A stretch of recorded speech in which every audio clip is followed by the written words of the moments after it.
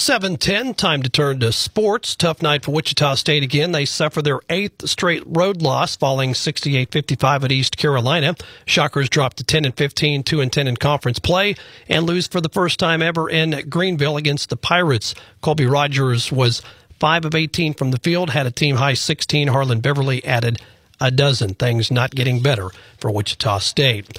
The Shockers' Mike Kennedy streak of doing play-by-play for 1,419 consecutive Shocker basketball games came to an end last night. Kennedy said he missed the game against East Carolina because of treatment for prostate cancer. Kennedy also expects to miss Sunday's game at Charlotte. He hasn't missed a game in 44 seasons. In a statement, Kennedy said he is roughly 2 weeks into treatment and is tolerating it well and feels good. Kansas duo of Hunter Dickinson and Kevin McCullough Jr. have been named to the 2024 Jersey Mike's Naismith Trophy Men's College Basketball of the Year midseason team. Kansas, Houston, North Carolina, and Purdue, the only schools to have 2 athletes listed in the 30 that have been named to that list. Congratulations to them. A record-breaking night in NCAA women's basketball last night. University of Iowa star Caitlin Clark has broken the NCAA women's career scoring record. Here's the call on Peacock. Here comes Clark. How will she go for history?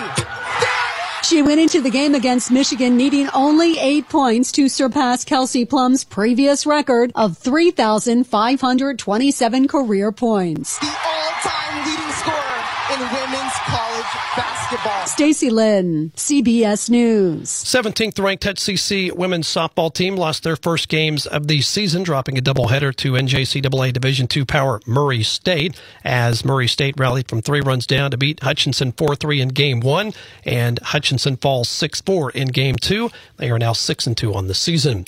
Due to forecasted inclement weather, today's baseball season opener for Wichita State against Little Rock in Little Rock has been moved up to noon. Brian Green, the Shockers' new coach, comes to Wichita after 4 seasons at the helm at Washington State, where he improved the Cougars' win total in each of his 4 campaigns. Well, in a few years, some big changes for Major League Baseball. MLB Commissioner Rob Manfred announced during a spring training press conference in Tampa, Florida. This is going to be my last term. He says he'll be stepping down from his post once his term ends in 2029. Look, I'm 65, okay? I just started a 5-year term. Do that math, right? That makes me 70 years old.